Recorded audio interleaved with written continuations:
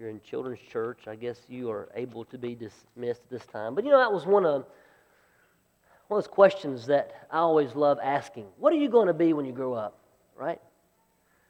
Paige, it's hard to see you not able to, just shout with your hands.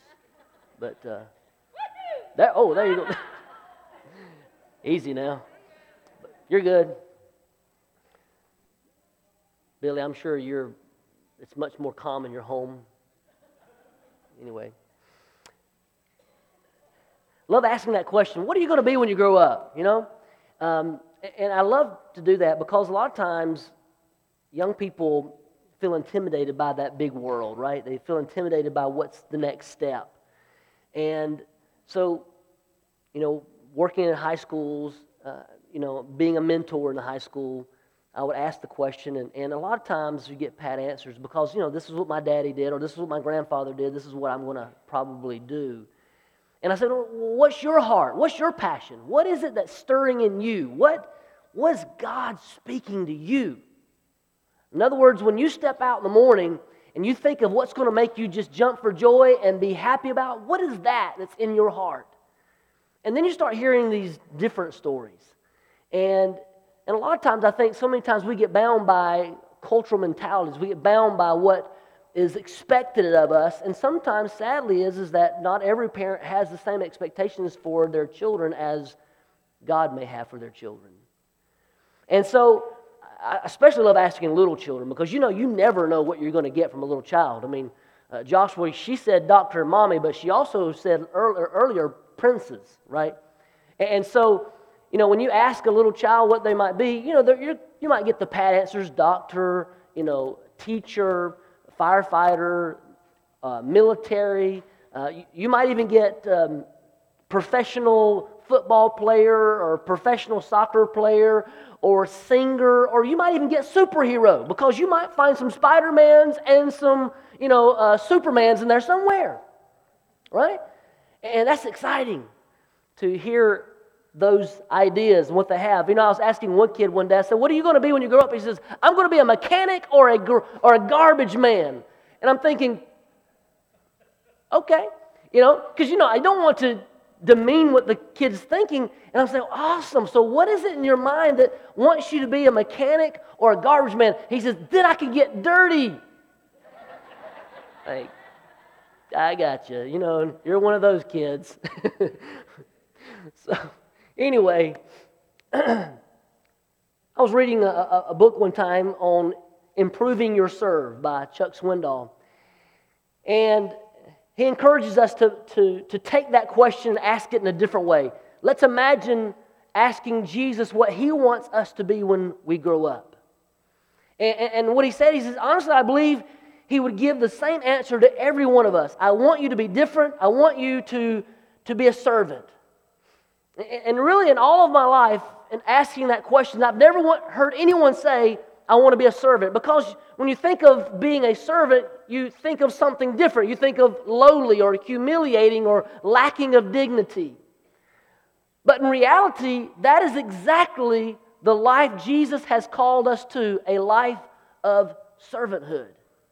And so if I was to give a challenge to you graduates and to all of us this morning, that would be live like a servant. Be a servant. It doesn't fit society. It doesn't even fit sometimes our own definition of what success looks like is to serve. But in reality is what Jesus has called us to be. The road of service is the road to spiritual maturity and success in God's kingdom.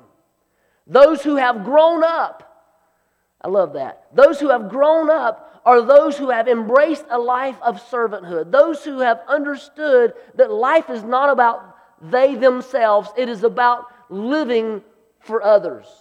It's not really, it's counterintuitive. It doesn't make sense. Greatness in God's kingdom is determined by the depth of our service and sacrifice for the sake of the gospel and others. If we are not willing to serve, serving God through serving others, then are we really willing to serve? Are we really willing to follow Jesus? Because that's who He is. Jesus walked the road of sacrifice. He walked the road of servanthood. It's easier to admire Jesus than to follow Jesus. Come on, somebody. It's easier to sing about Jesus than to serve like Jesus. It's easier to learn about Jesus than to live like Jesus, because if you live for Jesus, He will take you to places that pride will not go, and so therefore we need to live for Him. Amen. It's kind of a statement that I read that kind of sums up the struggle, and it is this. It says the main problem in many churches is that we have people following a crucified Savior who are totally uncrucified in their ego. And doesn't that sound familiar in our world, right? And Jesus Himself said, He says, I come to serve and not to be served. Jesus is saying, look, I didn't come to be served. I come to serve. So when I look at this, and I see that Christ has called us to be a servant, to walk in servanthood, I realize that there's a motive behind that, and that motive is love. What is the highest calling? It is to love. What is the greatest gift? It is to love. Amen? I know I sound like a frog this morning because East Tennessee allergies have captured me. And it went down deep into here, and now it's up into here, and I am trying to get over it. We're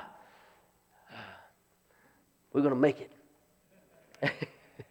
So what is the high calling? It is to love. If you have your Bibles, and I'm going to be looking into Philippians chapter 2. I'm also in Philippians chapter 3 and in some various places, but I'm going to start in Philippians chapter 2. And I'm not going to keep you too long. Famous last words, right, Sean? Philippians chapter 2. I'm going to start with verse 5, but I'm going to back up and read 1 through 4 in just a few moments. But let me get to know you a little bit. I like using the New American Standard Bible, sometimes the ESV, and the New King James Bible. I don't use the NIV a lot because I notice that there's a lot missing. And so I don't use that a lot. Now I will use it sometimes to compare to, but you'll see me use the New American Standard Bible a lot because in Greek classes, that was one of the top versions that line up to the Greek. So the New King James and the New American Standard are two of my favorite ones to read. Is that okay? You with me? All right, so starting with the New American Standard in Philippians chapter 2:5, have this attitude in yourselves, which was also in Christ Jesus. The NIV would say, in your relationships with one another, have the same mindset as Christ Jesus. The New King James, let this mind be in you, which was also in Christ Jesus. Wow. So what is that mindset? What is he saying? What is he looking at? What is he wanting us to experience and understand? What is the mind of Christ? Woo. Wow. To have that mind, right? We start with verse 1 there, Philippians chapter says, therefore, if there is any encouragement in Christ, if there's any consolation of love, if there's any fellowship of the Spirit, if any affection and compassion, make my joy complete by being of the same mind. Now, I don't know if you're one of those who write in the Bible, but I like to mark mine up, and every once in a while I'll just get a new one so I can mark some more, right? And so, I mean, look, go get your Bible, right? Make my joy complete. How many know that God loves His people? He loves to be joyous over you. There's joy in the presence, there's the fullness of joy in the presence of God. And He said, make my joy complete. How? Because when you begin to experience this love, by maintaining, it goes on to say in verse 2, by maintaining the same love, by being united in spirit, intent on one purpose. What is that one purpose?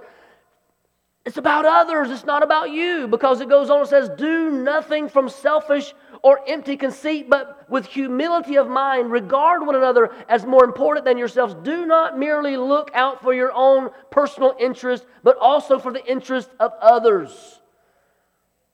That sounds just like the world, doesn't it? Just because that's supposed to be a joke, right? Absolutely not, right? I mean, it's the opposite of what society tells us. I mean, to understand the thesis, if the thesis is we need to love God and we need to love others, then the antithesis would tells us that we need to do something different. If the thesis tells us that we need to get all we can, I've seen the slogan, he who has the most toys wins, or he who dies with the most toys wins. Well, the antithesis of that is he who can give the most wins, right? And so when you look at that, there's an antithesis. It's the Roman way of glory, because to understand our society today, we can also see glimpses of that in the Roman way of honor back in the New Testament as the cultural context of where this was written. One, you have to understand it was a polytheistic society. I mean, in that society, they believed in many gods. And in that understanding, they themselves believed that they could attain to being a deity.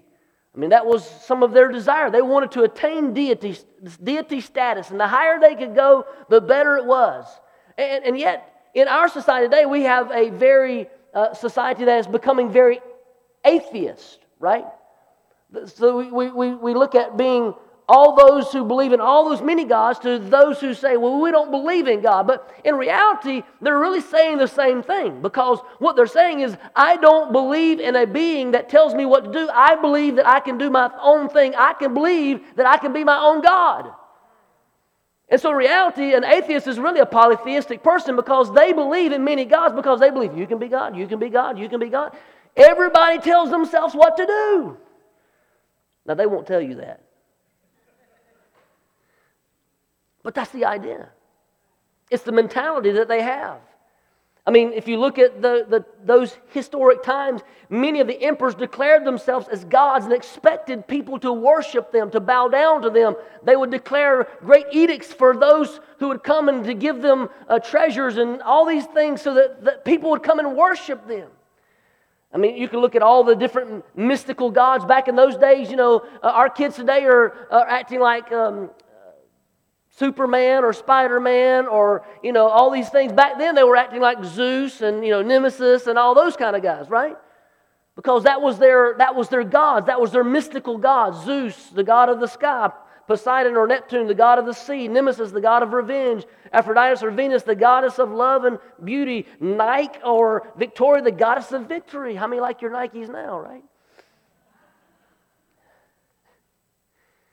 So, the society, the dominant society or the dominant culture affects how we view even our Christianity. I mean, we always put it into a cultural context.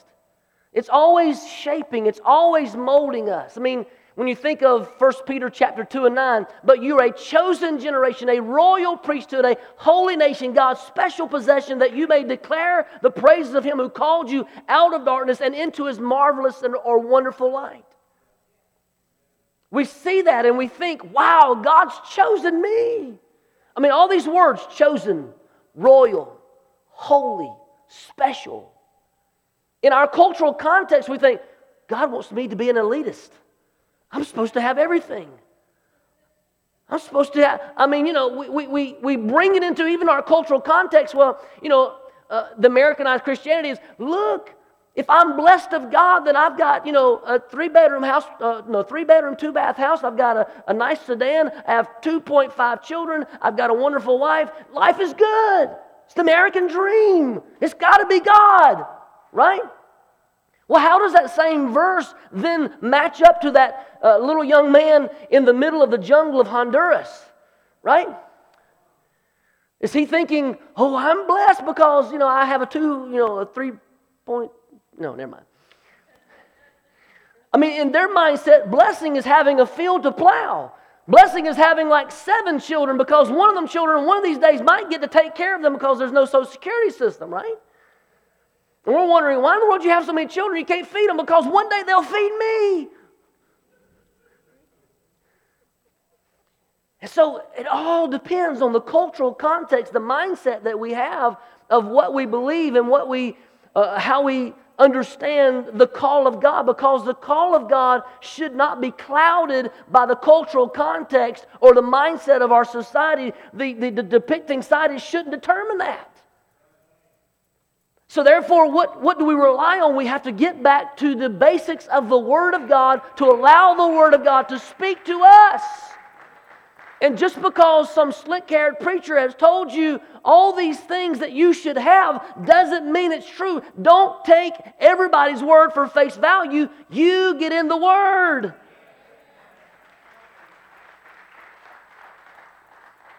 Because it just might be that when you get into the Word, you find something different. The reason that many have been held back from God's plan is because they've not gotten in the Word.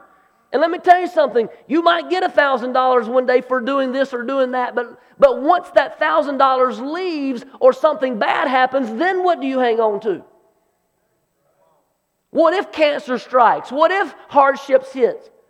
What if a car crash happens, Mary? Y'all do know Mary had a car accident, right? And I'm glad she's here. I'm glad she's well. I'm glad she's alive. Thank you, Jesus. And God can replace cars, but He can't replace you, right? So we're happy that you're alive and well. The thing is that in this world you will have tribulations. Those are facts. In this world you will have trials. Where's that being preached at today? In this world, it's not going to be fair. If you love Jesus, then the world's going to hate you. That's what Jesus said.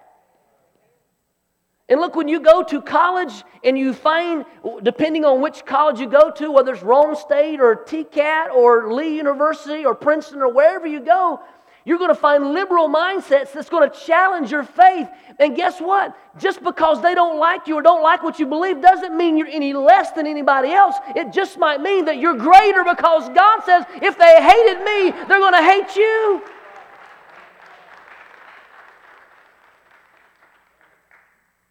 We've got to be ready. We've got to be prepared for the call of God, because we've made it so materialistic. We look at what Paul says in Philippians chapter 3 and 14. I press toward the goal to win the prize for which God has called me heavenward in Christ Jesus. And we think of these prizes. Oh God, we're on the game show, right? Let me spin the wheel. Woo, just got my prize. Woo! And we're all about the prizes. Look, even in the smallest little league, everybody's got to get a medal today. Right? Because everybody wins. But that's not what the Word says. Matter of fact, it says, run the race. Run it.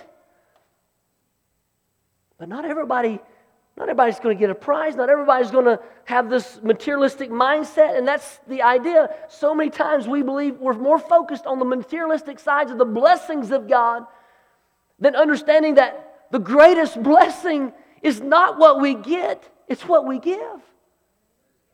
The greatest blessing is being able to be a channel that God can flow through, that He can use us to touch somebody else. Because I don't know about you, but to see a person that I have given to walk away in tears thinking, praise God, they finally got food on the table, or praise God, their electric bill was able to be paid and they're going to have lights, that is such a huge blessing. I remember giving food at a Thanksgiving meal for kids, impoverished kids in Honduras. And we literally had to wait an hour late because some of the meal wasn't ready. And this kid passed out from hunger. Let me tell you something. When you put it into perspective, and you begin to give, and you begin to give yourself into those systems and those environments, it changes your perspective on stuff. Because then you realize that, man, it's more blessed to give than to receive. That word actually means something. It's more blessed to give than receive. So we see that the Romans had this course of honor, of offices. The imperator, the senator, and all these different levels, high class, middle class, low class. And it's proven because they've seen it in all these different archaeological digs, and they've seen these different terms, and they've seen these different levels. And what gets me is that There was the alienation of shame. Because the higher class you got, the further you distance yourself from the low class. Sound about right? Sound like a lot of that has infiltrated our society? But I love the teachings of Jesus because Jesus just puts it all into perspective, and sometimes we don't even realize what he's doing. I mean, you got to realize Jesus was sitting down with sinners and publicans, right? And I'm sure that confused his disciples because they're thinking they grew up in this culture, right? They grew up in this culture that hey, wait a minute, we view you as God. We view you as the Messiah. How is it that you're sitting here with these sinners and publicans? How in the world can you do that? You're not supposed to do that. Use us. We're the lowlifes. We're the fishermen. Use us. We're the tax collectors. We'll go meet with these people. Lord, you're too good for that. And it confused his disciples. Not only did it confuse his disciples, but it made his constituents angry. Think about this. He's invited into the Pharisees' home. He's sharing a meal with them. And then comes this poor little lady who is a sinner and an outcast. And she comes in and she washes the Savior's feet. She's drying she's washing his feet with her tears. She's drying his feet with her hair. And they're looking at him indignant. Why? Don't you know who that is? It's not just about, look, if it would have been some high class person, if it was one of their daughters or one of their people that come in there humbled, it would have been okay. Because this is a low class. Can't believe this low class person, this servant girl would come in here and you don't recognize who she is. You let her do that. Jesus trying to explain, right? I mean, think about the positions at a table. Jesus talked about in Luke chapter 14, 7 and 11, talking about going, 7 and 11. Okay, I'm sorry, I'm ADD, y'all. Forgive me. Luke chapter 14, verse 7 through 11, Jesus talks about, coming into a feast, a wedding ceremony. And in that ceremony, Jesus tells them, look, don't go choose the seats of honor. Remember, we're talking about an honor society, right? And so their tables might be either long and the one hosting would sit on one end, and the closest you got to him would be the ones who were in honor, the honored guests. The one sitting farthest away would be the lowest guest. Or it could be a U-shaped, and they had the master table, and then they had those who sat down the aisles. And what Jesus is saying, look, guys, don't go in and sit at the seats of honor. Don't go sit at the head table.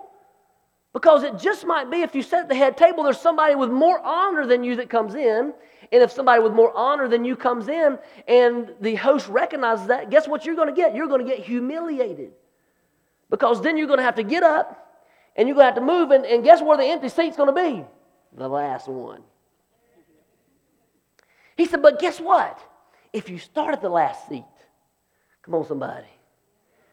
If you'll start at the last seat, and when everybody's gathered together and Jesus recognizes, whoa, wait a minute, you're not supposed to be sitting down there. You're supposed to be sitting up here. You get honored. And then guess what? In front of everybody. Something about humbling yourself before the mighty hand of God, and in due season He will raise you up. If you will sit in the low seat, God will raise you up. Amen. Amen. Thank you, Jesus. So we see this teaching over and over again. I mean, the sons of Zebedee. I mean, here they are. They recognize, look, the first thing that I want to understand is they recognize Him as the Messiah. When you come into your glory, they wasn't looking at Him as just some teacher. Even though they said teacher, they said, when you come into your glory, can we sit at your right hand and your left hand, Lord? And Jesus says, you don't even know what you're asking, boys. He says, can you, I mean, this is a PAD version, all right, Paul Anthony Dyer version. You don't know what you're asking, boys, because if you're asking something, it's not mine to give. Can you drink from the cup that I drink from? Can you be baptized in the baptism that I'm about to be baptized with? Can you handle that? And the boys are like, oh, yeah, man, we got this. And he's like, yes, you will. But my right and my left is not for me to give. Guess what? Who's the host of that party? It's the Father, right? And that's not mine to give. And guess what? Now, we can look at all these innocent other 10 disciples and we say, well, look, they were so upset with them. But no, you know what? They were just as guilty. They wasn't upset because those boys asked. They were upset because they didn't ask first. Wait a minute. We wanted to be the right hand and the left, right? And Jesus had to go back and teach them once again. He brought them down to an understanding. He said, look, he said the Gentiles, they lord it over their people. The Gentiles, they do that. But not, verse 43 of Mark chapter 10, but not so with you. But not so with you. That's not who we are. How many understand when you set a culture, you say, well, that's just not who we are. Look, we're not a culture of pride. We're not a culture of bigotry. We're not a culture of hate. We're a culture of compassion. We're a culture that wants to encourage one another. Jesus said, encourage one another as so much more as you see the day approaching. Lord, we need more encouragement today than ever before. Now look, sometimes encouragement, I don't know how many of you had a parent that liked to spank you, right? Sometimes I got some encouragement in different ways, right? But it's encouraging. Thank you, Lord. We get encouraged. But we have to set a culture, and the culture was this. This is not how we're going to be. We're not going to look at each other. I mean, you know, Ephesians tells us he gave some to be apostles, prophets, pastors, teachers, evangelists, for the equipping of the saints for the work of ministry. In a lot of societies, a lot of times the apostolic groups look at it this way. Oh, the apostle is the main one. He's the big guy, right? And they go to this different structure, but that's not God's plan. He looked at it this way.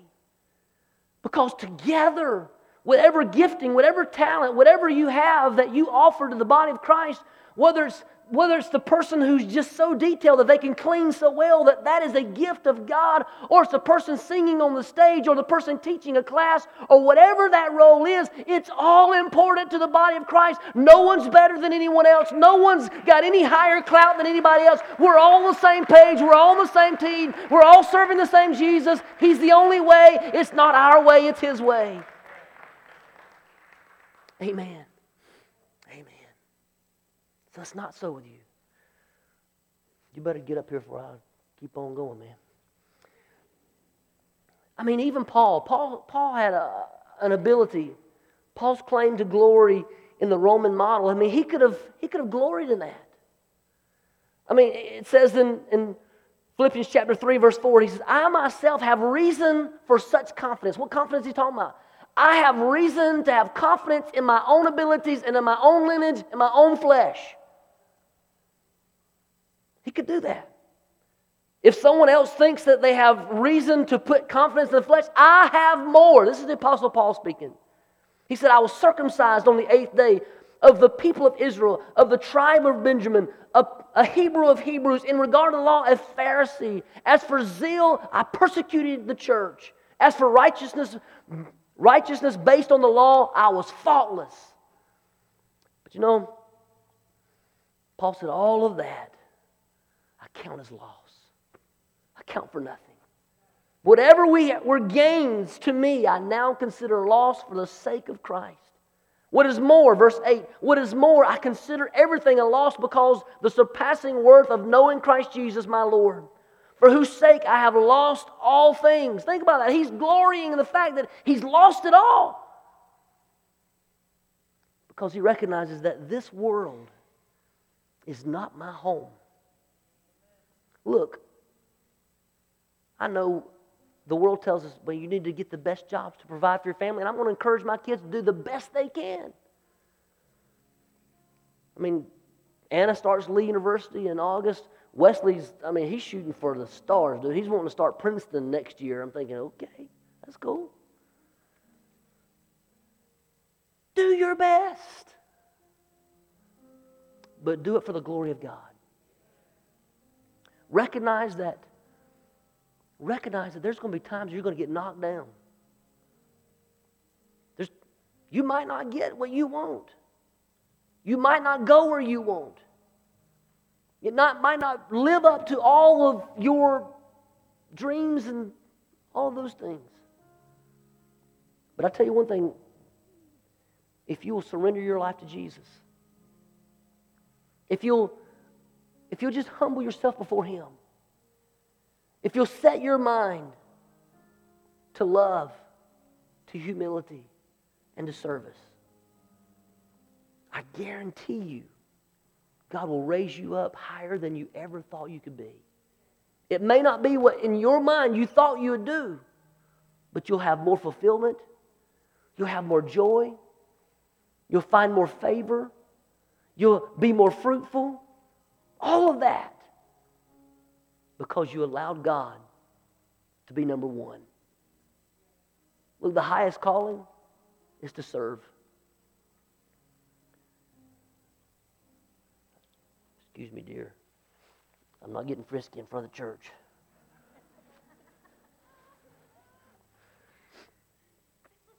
That's later.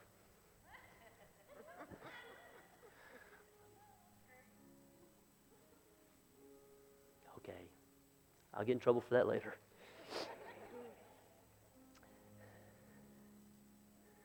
John chapter 13. Jesus, He did something. He understood. He's understood. Everything was in His hands. Everything was His. It literally says in John chapter 13, it says, Jesus knowing that the Father had given Him all things. In other words, all things were in His hand. And that He had come from God and was going back to God. He rose from supper. Guess what He did? Sorry, guys. Take this. He took a towel. He took His outer garment off. He took a towel. And He wrapped it around His waist. He told His disciples, He said, I'm going to wash your feet. I'm like, wait a minute. As He's washing His disciples' feet, Peter, he's the brash one. This is what pride gets you. Pride will get you separated from God. But y'all know why, I know, I'm going to tell a joke. Y'all know why Peter actually denied Jesus, right? Because he healed his mother-in-law.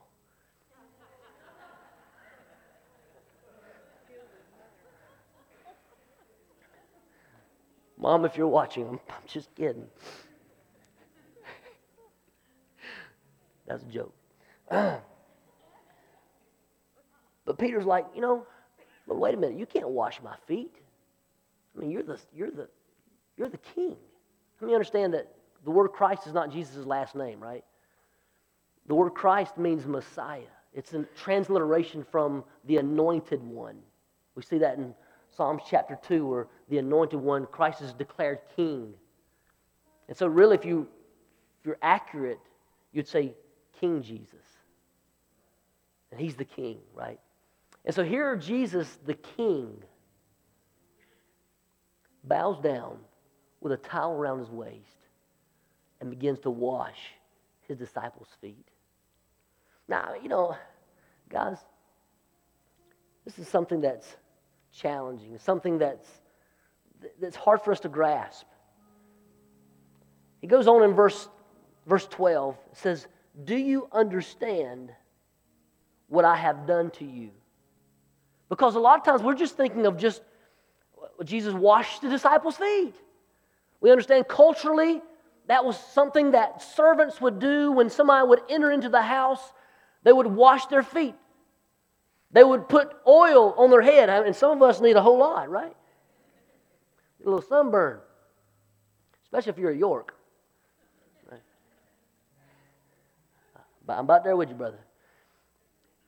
And so that was the servant's role. It was the least of the least. Many times they would not even look someone in the eye. They were not even to engage. Servant wasn't to talk to somebody in high class. They would just come in, bow down, and they would wash the person's feet. And Jesus, the greatest example of anyone who's ever lived, put on a towel and He bowed down before His disciples.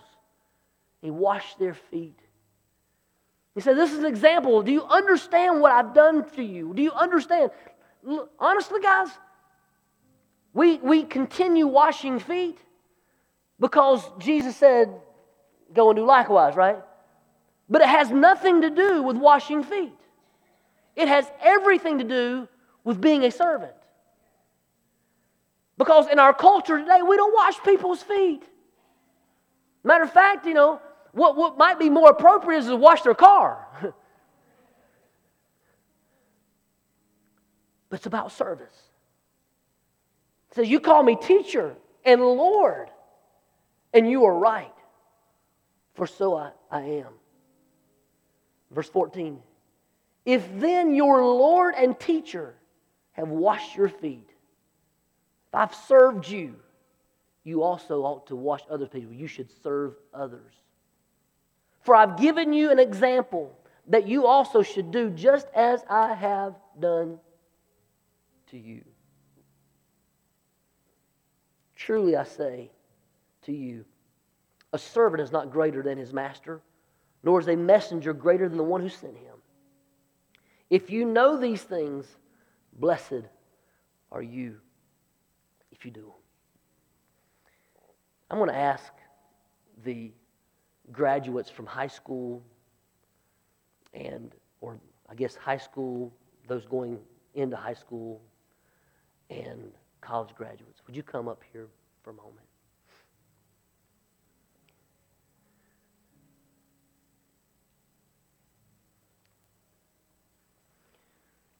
Y'all stand right here. No, I'm not going to wash your feet. They're scared, ain't they? I can. I want to do something. I didn't have time to embroider, because I couldn't do embroidery anyway, but I wanted to give you something. Because I want you to understand the highest calling that you will have, whether it's in communications or whether it's at TCAT, or what are you going to do? Heritage, right down the road here, Lee University, or whichever school we can get you into.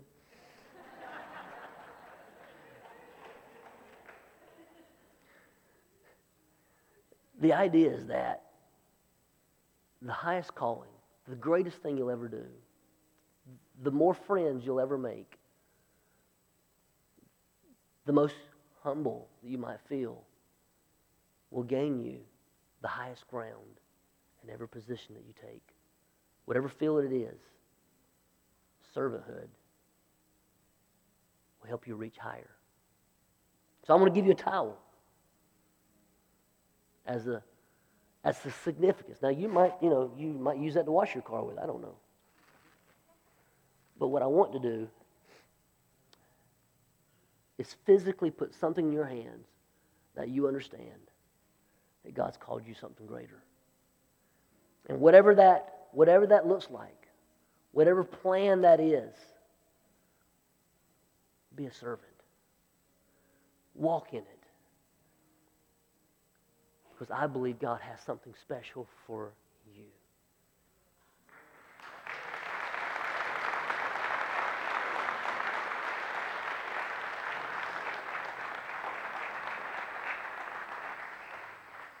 Father, I just thank you, God, for these wonderful young people.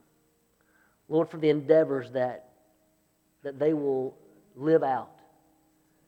And Lord, I know that each one has ambitions. But Lord, let not their ambitions be clouded by the cultural mindsets of today. But Lord, let them be wrapped up completely in full surrender to you. Because even as the Apostle Paul said, not that I've already attained to this, but I keep on pressing. What was he pressing for? Lord, he's pressing to be the best servant he could be. And Lord, I pray that you will help them to grasp that reality that as they walk in this world, the greater light is shown in the darkest places. And Lord, I pray that their light will shine so bright that they will rise to the top of whatever, in whatever field, whatever way you have them, God, that you will lift them up as they continue to walk for you, as they continue to bend their knee before you, as they continue to call on your name. You be the director. You be the orchestrator of them. For your word says the steps of a righteous man or woman are ordered of God. You be the one who orders their steps. But Lord, give them the wisdom to walk in those steps. Give them the wisdom to follow you in every way. In Jesus' name. Amen. Amen. God bless you guys.